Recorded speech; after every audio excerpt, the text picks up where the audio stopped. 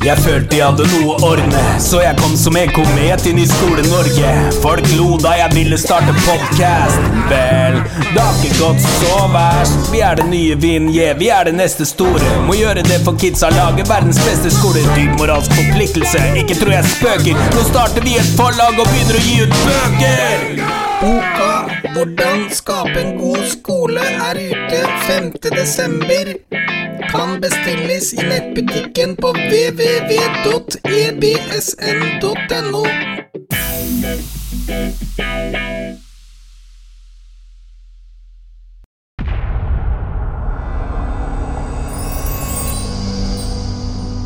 Et bedre Skole-Norge.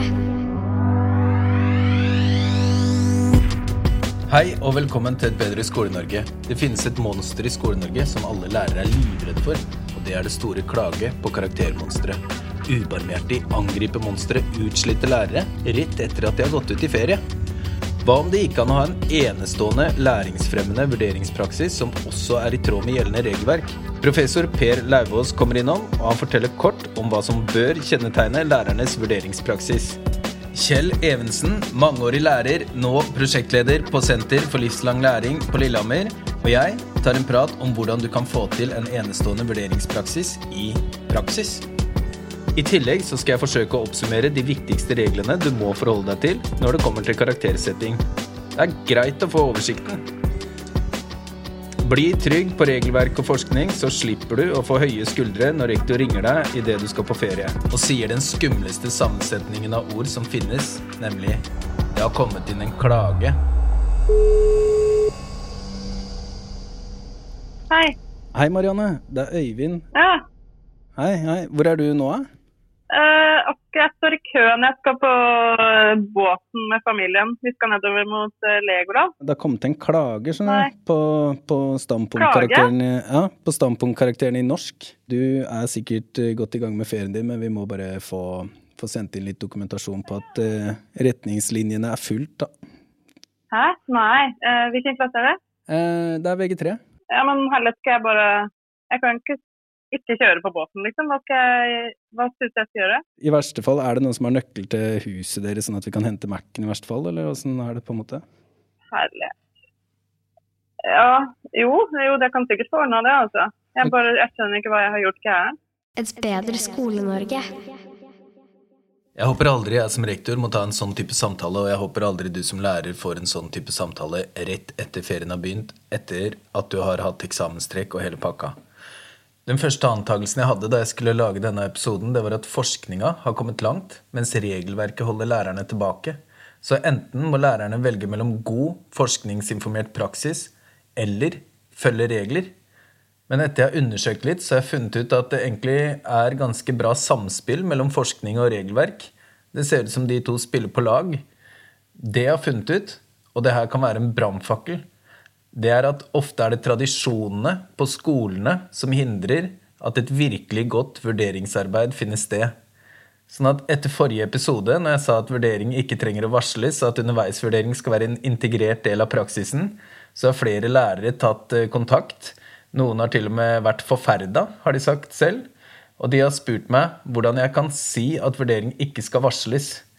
Noen har også stilt spørsmålstegn ved at jeg sier at underveisvurdering ikke må dokumenteres, og bare sånn at det sagt, så har ikke det vært et krav siden 2016. Det ikke for å skape et klima preget av at man ikke kan si det man ønsker, eller altså det skal være et trygt klima. Man skal kunne lufte hva som helst, det virkelig det jeg ønsker, men jeg må bare si at det viktig at vi bare litt oppdatert, så jeg prøver virkelig å gjøre et bidrag her. Jeg fremstår sikkert som litt kjip når jeg gjør det, men jeg tenker det bedre at det kommer fra profesjonen selv enn at noen ovenfra, for eksempel politikere, sier det. Og de fleste av dere har sikkert alt på stell. Dersom du ikke oppdatert, så kan du bare høre på en halvtimes episode, og så du oppdatert. Da slipper du å bli stresset i det du kjører ombord på båten på vei til Legoland sammen med familien din, og du kan vite akkurat hva du skal gjøre. Nå det på tide å få avklart litt ting, og da det på tide å få inn en ekspert. Eksperten nå Per Lauvås. Han professor emeritus. Han har skrevet boka «Vurdering i skolen». Han skal nå prøve å forklare oss hvordan en optimal forskningsinformert vurderingspraksis kan være lagt opp. Jeg heter Per Lauvås, og jeg har fått anledning til å komme med noen synspunkter som innenfor et felt som jeg har jobbet veldig mye med, ikke i skolen. For jeg universitetsmann og har jobbet i og ved universitetet i alle herrens år, inntil jeg ble pensjonist. Men forskning omkring vurdering og eksamener og karakterer og slike ting ikke knyttet til noe bestemt skoleslag. Så det var fristende å skrive bøker om hvordan dette skal foregå i skolen, og det jeg har satt meg for å gjøre. Det som jeg da har lyst til å presentere til dere, det 5 punkter. Det første det at hvis man skal forbedre noe i skolen, så skal man begynne med vurderingsordningen. Det der de store forbedringspotensialene ligger, og forbedringspotensialet mye større enn det vi tror. Og det skal foregå uten økt lærerinnsats, slik at mottoet skal være elevene skal lære mer og bedre ved at lærerne jobber mindre. Det var punkt 1. Punkt 2. Det forskningen viser entydig, det at styrking av den formative vurdering, som det heter på fagspråket, det det som virkelig betyr noe. Jo mer vi får elevene til å bruke i øverommet, jo bedre. Nå blir de henvist til å bruke uforholdsmessig tid i prøverommet, og det altså ikke spesielt læringsproduktivt. Det skal til, det hører med, men det skal ikke få lov til å dominere slik som vi gjør nå. Det viktigste at både elever og lærere, foreldre også kanskje, innser at aktiviteten i øverrommet det viktigste. Det der man utvikler sine kompetanser, og det skal man holde på med inntil den dagen man går fra dette rommet over i prøverommet, for der gjelder det noe annet. Da skal man vise hvor god man blitt. I øverrommet der skal man jobbe med de tingene som man ikke har forstått, som man ikke god nok på, som ikke funker, og få anledning til å utvikle seg, og det forbedring som står i fokus hele tiden. I prøverommet så kan man betrakte feedback som et spill av krefter, altså alt det lærerne gjør for å gi kommentarer i forbindelse med ting elevene har laget og gjort og levert inn. Det så bortkastet arbeid. Det tror jeg lærerne også vet. Punkt 4. I prøverommet skal det foregå mest, i prøverommet altså, da går vi inn der et øyeblikk. Der skal det foregå mest mulig nøytral, upartisk, faglig begrunnet vurdering som er ut et formelt symbol, enten det nå bare godkjent eller det gradert karakter. Og dette skal arkiveres som det endelige resultatet av sluttvurderingen. Og ivaretagelsen av elevenes definerte rettigheter skal sikres gjennom hele det forløpet. I øverrommet det noe annet som gjelder, det ikke regelstyrt, det ikke bestemt hvordan det skal foregå. Det full anledning for lærere å gjøre det som fungerer best. Og jeg antar at det som lærere synes er morsomt å holde på med også, at du bistår elevene i å forbedre seg hele tiden. I øverrommet der må det legges vekt på kameratvurdering og selvvurdering, og gjerne på en slik måte som Drillo har formulert det, han skal bygge en feedback-kultur inn i laget, og ikke ha det her diadiske relasjonen hele tiden mellom den enkelte elev og læreren, og der det foregår lite elevene imellom. I punkt 5. Selv om det kan være fristende å slå sammen øver- og prøverommet, det å gjøre noe sånt, det selve kardinalfeilen. Jeg vil tro at lærere flest har dette under huden, at læring forseres, selv om skuldrene senkes, når skolen vektlegger læringen i øverrommet langt sterkere og mer systematisk enn det som foregår i prøverommet. Og det mitt hovedbudskap, at man skal separere det som foregår i øverrommet, lage det så stort som bare mulig, og ikke la den summative vurderingen som knyttet til karakterbruk og alt det der, overta hele forløpet. Det det som feilen vi gjør, og jeg tror det kunne være frigjørende både for elever og for lærere, hvis de har klart å få til å legge mye mer vekt på den formative vurderingen i øverrommet, og lage det øverrommet så stort som mulig, slik at elevene får anledning til å utvikle seg der, og stille godt forberedt når de kommer inn i den summative vurderingssonen og skal få karakter. Tusen takk til Per Lauvås. Nå skal jeg gå gjennom regelverket kort som gjelder i forhold til karaktersetting. Statsforvalteren har blitt spurt om å stille. De hadde ikke tid, så jeg håper at de blir med en gang senere. Nå baserer jeg meg på veilederen fra 2016 fra Fylkesmannen i Oslo og Akershus. Den heter «Begrunnelse for karakter ved klage på standpunktkarakter i fag». Ok, for å begynne helt på basic, så det sånn at punkt nummer 1, det at elever kun kan klage på om retningslinjene for karaktersetting fulgt. Statsforvalteren tar altså ikke stilling til det faglige I vurderingen. Det vil si at lærerens faglige skjønn helt suverent, men dersom du som lærer ikke har fulgt reglene for karaktersetting, så jo reglene brutt, og da må det en ny vurdering til. Og med en ny vurdering så kan karakteren bli endret. Så la oss kikke nærmere på reglene, sånn at vi kan passe på at de blir fulgt. Punkt nummer 2. Læreren skal vurdere elevens kompetanse ut fra kompetansemålene I faget, og disse skal ses I lys av teksten om faget.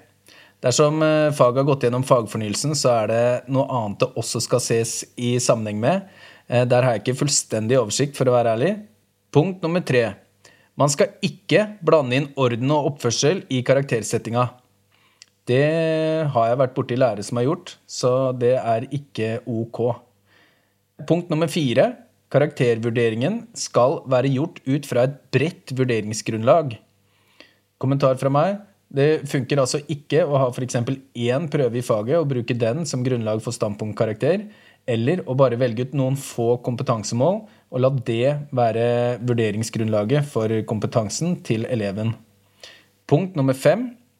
Eleven skal være kjent med hva det legges vekt på når man setter en standpunktkarakter. Tips fra meg, ha en fagsamtale, dokumenter fagsamtalen enten bare med stikkord eller skriftlig. Og den jo vanlig å ha rundt når karakteren settes, typ mai. Punkt nummer 6. Standpunktkarakteren skal begrunnes. Kommentar fra meg, dersom du får en klage, så må du begrunne standpunktkarakteren. Og det skal du allerede ha gjort. Og det statsforvalteren sier I sin egen veileder, det at en begrunnelse til statsforvalteren på kompetansen til eleven, den kan være basert på måloppnåelsesskjema med kryss på, men den må suppleres med konkrete og individuelle beskrivelser. Ut fra den erfaringen jeg har, så det maks 2 sider som skal til, altså gjerne mindre. Det så kort og konsist som mulig, bare sånn at statsforvalteren kan se at retningslinjene for karaktersetting fulgt. Et bedre Skole-Norge. Regler litt slitsomt, men vi må bare kunne de. Et hett tips fra meg, hvis du både skal følge forskning og forskrift, at du kan bruke egenvurdering mye, fordi at da vil eleven selv dokumentere kompetansen sin, og så kan du også bruke det dersom du får en klage. Ikke klagen som skal være motivasjonen, det selvfølgelig forskningen, men da har du et hett tips. Jeg vil bare ta et kort punkt om synergieffekter, fordi jeg opplever at Skole-Norge skikkelig interessant, særlig etter hele den koronadugnaden på Facebook, den gruppa der. Jeg opplever at Jørgen Moltebaks Skolesnakk-podcast inspirerte meg til å skjønne at regelverket faktisk skikkelig oppe og progressivt, og forskningen også progressiv, men det faktisk tradisjonen på skolene som henger etter. Altså hans podcast fikk meg til å fatte det. Jeg må bare si Martin Johannessens Rekk opp hånda podcast fikk oss til å forandre vurderingspraksisen I mattefaget ut fra en episode der.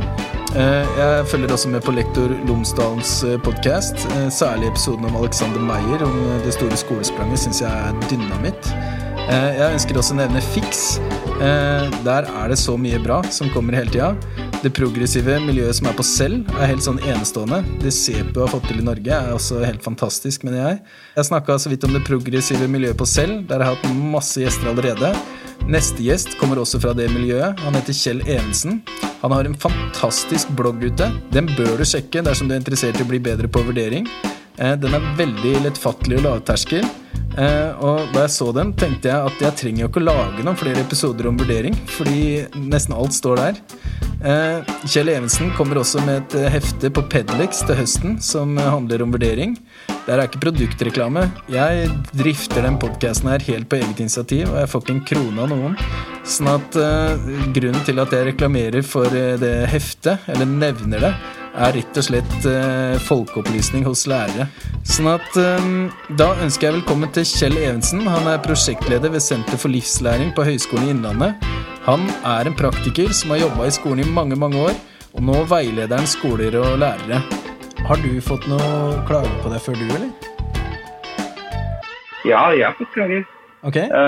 Kanskje spesielt I kroppsøving da, fordi som jeg har undervist I lenge, Så jeg har fått klager i kroppsøving, jeg har også fått i de andre fagene mine her, men hvis jeg ser tilbake på praksisen min, så er det klart jeg har også gjort ting som ikke har vært like fornuftig helt i praksisen, og noen av disse klagene har jo, altså grunnlaget for klagene har jo vært helt på sin plass, fordi jeg gjorde vel det beste jeg kunne med det jeg hadde da, og så har jeg fått ny erfaring og gjort det bedre, men jeg har hatt klager som har både fått medhold og ikke fått medhold da.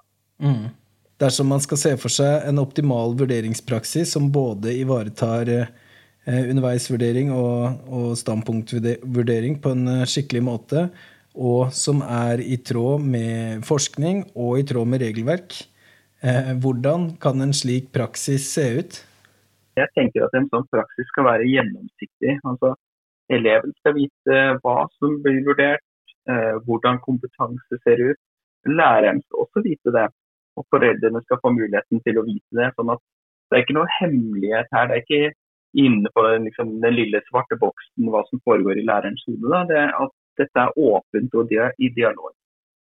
Da tenker jeg at vi følger jo prinsippene for god underveisvurdering da, som grunnlag, med at elever skal oppleve mestring, de skal vite hva de skal lære, og de skal få råd om hvordan de skal forbedre seg.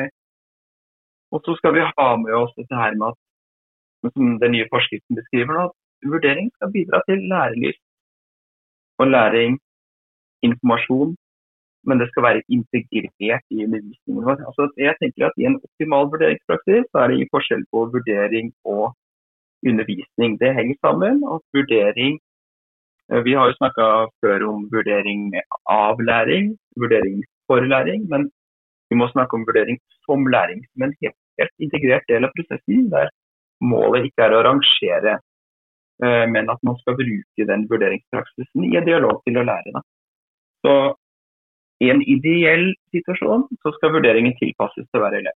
Noen får på video, noen får skriftlig, noen får muntlig, men det skal variere. Vurdering skal være mestringsorientert, den skal si noe om hva du får til, og så skal den noen ganger gi deg tips på hvordan du kan jobbe videre. Noen ganger skal den ikke gjøre det, fordi noen elever de bør ikke få noen flere tips, de har for mange tips, eller har for høyt stressnivå, så de må få beskjed om at det bra nok. Mens andre elever, de som har mange utfordringer, de må ikke få et lass med tips til læreren å bruke sitt profesjonelle skjønn for å gi tilbakemelding. Det må være tilpasset eleven. Og så tenker jeg at en nøkkelfaktor her at læreren bruker underveisvurdering til å tilpasse undervisningen. Hvis du skal ha en prøve, som jeg egentlig mener at du ikke skal ha, hvis du skal ha den, så skal den brukes egentlig kun for at du skal få innblikk i hva elevene dine nå kan, sånn at du kan justere undervisningen. Det det vi bruker prøver, vurderingssituasjoner for underveis. Det å kartlegge hva elevene kan, sånn at de kan jobbe videre. Ikke for noen rangering. Så i denne optimale praksisen så det ingen måloppnåelsesskjemaer eller karaktervurdering eller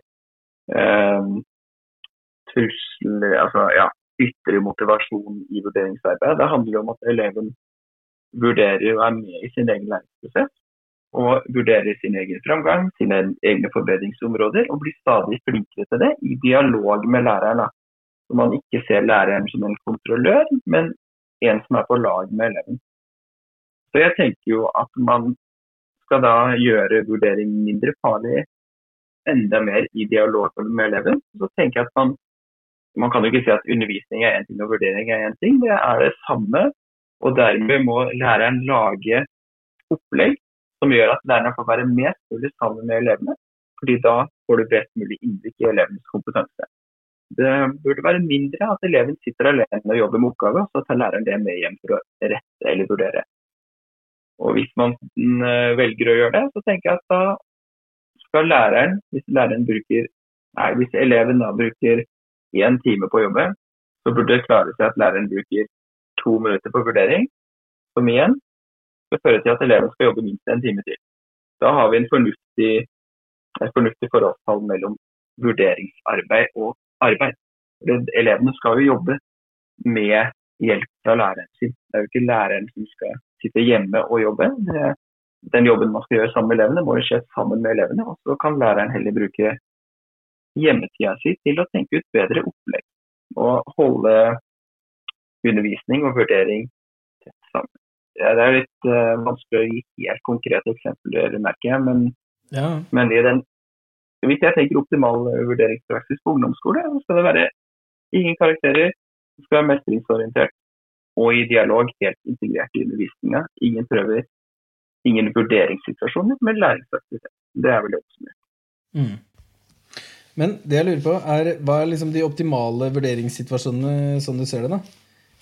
Ja, jeg liker egentlig ikke å snakke om vurderingssituasjoner, fordi det impliserer at du skal gjøre vurdering nå, mens vurdering skal skje hele tiden. Men det jeg tenker at man skal gjøre da, hvis det skal være sånne situasjoner, så skal de være, hvis de skal måle noen kunnskaper eller ferdigheter, så skal de være kun for at læreren skal få informasjon, som kan gjøre at du kan justere undervisningen din. Hvis de skal være for å kartlegge elevens kompetanse, så må de være akkurat det, kompetanseorienterte. Da kan du ikke ha kunnskapsprøve. Da må du ha en oppgave der eleven får brukt kunnskaper og ferdigheter for å løse oppgaver. Og derfor tenker jeg at man underveis skal gi elevene sånne læringsoppdrag som ligner på den virkelige verden på det nivået elevene på nå.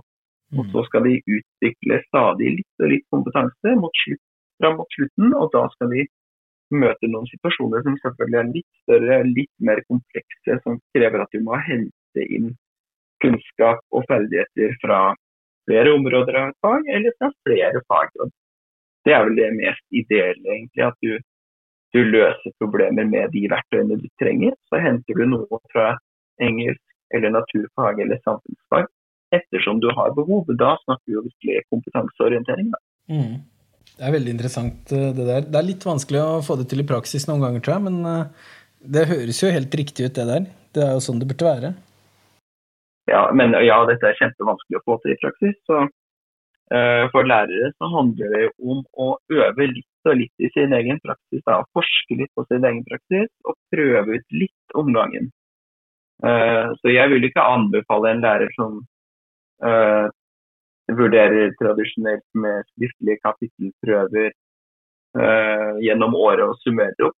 Jeg vil ikke anbefale den læreren å gå helt karakterlig og gå bort fra alle prøver med en gang, men teste ut noe. Kanskje vi kan koble på litt mer av elevens egen vurdering, eller kameratvurdering, eller variere formen vår på tilbakemeldingen, og så øver vi litt om gangen for å utvikle en bedre praksis. Vi har underveisvurdering for at elevene skal lære mer, og så tenker jeg at en nøkkel her egenvurdering, at eleven får ta del i sin egen læringsprosess og bli god på strategivalg, innsats, og gjøre det som fornuftig ut fra det ståstedet eleven har selv. At man blir god på å lære. Ja. Det står helt sentralt i underveisvurdering. Ja. Hvis man sier til lærere at nå mener jeg ikke å undervurdere lærere, men det kan hende at det sånn hvis man sier at alle elever skal vurderes i alle fag mot slutten av skoleåret for å sjekke hvordan kompetansen da min første tanke at det blir ekstremt mange tentamener eller heldagsprøver og sånt, men det ikke nødvendigvis de rette vurderingsaktivitetene, hvis det et ord. Det går helt fint å gjøre det på andre måter, hvor elevene får lavere skuldre og samtidig får vist kompetansen sin. Ikke det riktig? Jo, jeg tenkte akkurat det samme som deg når jeg begynte å forske litt på det her, at det måtte bli et voldsomt renn med vurdering på slutten, økt stressnivå og prestasjonsorientering, masse jobbing siste kvelden hjemme. Da. Men som du sier, man må ikke gjøre det sånn.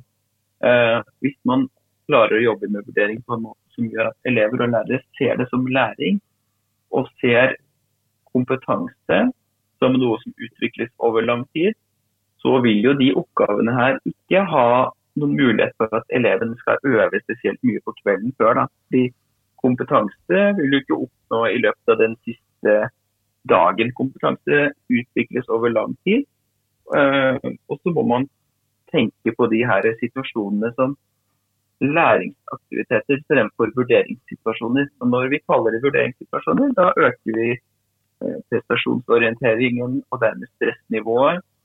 Og når lærere da, kanskje det har jeg sagt selv, dette må du øve på, for denne prøven her viktig. Ja. Da bygger du en helt annen kultur enn den vi vil ha, som burde bestå mer at nå har du øvd masse, nå får vi se hva du kan, og så jobber vi videre etter det. Ikke sant? Men en ting jeg lurer på helt oppriktig, det ofte sier lærere sånn, ja, men hvis jeg ikke gir karakter, så kommer ikke eleven til å jobbe. Det blir sånn ris bak speilet tankegang da. Og så sliter jeg litt med motargumenter noen ganger. Har du noen gode argumenter? Ja, det første jeg tenker på er at vi må lage undervisning mer relevant og interessant for elevene. Ja. Noen ganger pleier jeg å si at det ikke rart at elever ikke alltid synes det gøy når de på en måte på en jobb de ikke har bedt om å få. Sammen med folk vi ikke har valgt, så får de ikke noe betalt. Da må vi gjøre det litt morsommere og mer interessant, og vi må koble på elevens livsverden. Og dette her en forforståelse, ikke sant, om at vurdering og skole handler om å prestere sånn at du kommer videre. At vi må slutte å bruke det som en trussel og bygge på den ytre motivasjonen. Og vi må i større grad hele veien bygge indre motivasjon gjennom at elever får ha medvirkning og påvirkning. Og vi må ha undervisning som mer relevant. Og vi som lærere må bli enda flinkere på å forklare hvorfor dette relevant. Og når vi gjør det, så tror jeg for noen av oss vil det gå opp noen lys på at en del av det vi gjør faktisk ikke så veldig relevant. Kanskje vi må vri litt på praksisen vår da. Men så jeg tenker at hvis vi jobber på den måten helhetlig over lang tid, så får vi ikke noe problem med elever som ikke har lyst til å jobbe. Fordi hvis du ser førsteklassinger, andreklassinger, har de noe problem å jobbe uten at du snakker om prøver og karakterer og jobb etter videregående. De elevene har så lyst til å jobbe, de synes det kjempegøy med skole, det oppleves som interessant og relevant og spennende. Så da må vi fortsette med det. Veldig kult. Jeg må bare si... kjør på. Ja, nei, men jeg ser det du sier der, ikke sant? At noen elever jo selvfølgelig ytre motivert, ikke sant? De har jo ikke valgt den jobben her. Og den oppleves ikke alltid relevant for en ungdom som har en helt annen livsverden og en annen forståelse av verden enn vi voksne. Så jeg skjønner jo selvfølgelig at det der kan være en utfordring for mange. Men jeg tror at med mer valgfrihet, mer påkobling på elevenes livsverden og gjøre undervisningen mer relevant og morsom, så vil du få noe til det. Det virker som dere på Lillehammer og sånn, det så progressivt miljø der. Altså, det Egil Hartberg, du jobber der. Det virker som det et helt miljø da, som skikkelig oppdatert på veldig mange ting. Hvis vi skal få reklamere litt for oss selv, eller hvis jeg skal reklamere litt for det miljøet som jeg en del av nå, så oppfatter jeg det som et miljø med utrolig mye kompetanse og, som du sier da, som utviklingsorientert. Det et veldig interessant og utviklende miljø å jobbe i. Mange med høy kompetanse og ulik komplementær kompetanse, som gjør at vi synes vi fornøyd med oss selv. Ja, men det skjønner jeg. Hver gang jeg leiter etter noe, så det veldig ofte det kommer fra deres miljø på en måte. Ok, tusen takk for at du tar deg tid og greier da. Et bedre Skole-Norge. Ok, hvis jeg skal oppsummere episoden veldig kort, så vil jeg si lær deg å gjennomføre egenvurdering med elevene på en best mulig måte, og hold deg mest mulig i øverommet. Ikke følg tradisjonen på skolen din blindt, kanskje den på tvers av forskning og regelverk. Vær en trener og tilpass vurderingen til den enkelte elev slik at du hele tiden skaper lærelyst. Det lovfestet. Snakk med kollegaer og drøft på digitale grupper om hva slags læringsaktiviteter som kan få fram kompetansen til elevene mot slutten av året. Det ikke nødvendig at disse aktivitetene skaper stress. Tentamen ikke nødvendigvis malen på den optimale måten å få fram kompetanse på. Ha en ordentlig avsluttende samtale om standpunktkarakteren med eleven i faget ditt. Dokumenter samtalen med stikkord i OneNote eller et annet sted digitalt. Ha tilgang til de notatene når du skal på ferie. Dersom du får en klage, får rektor til å sende en kopi av et eksempel på hvordan man skriver en klage, sånn at du får et inntrykk av hvordan man gjør det, hvis du ikke har fått alt. Husk at en klage kun gjelder for å sjekke om retningslinjene for karaktersetting fulgt. Det ikke et angrep på deg som profesjonell lærer. Og jeg må understreke, det stor forskjell på underveisvurdering og standpunktvurdering. Standpunktvurdering det man gjør på slutten av året, og den skal være objektiv og fin. Mens underveisvurderingen skal være motiverende og skape lærelyst hos eleven. Aller sist, bli med og gjør Skole-Norge bedre. Sammen utgjør vi en forskjell og gjør Skole-Norge til et fantastisk sted for barn og unge.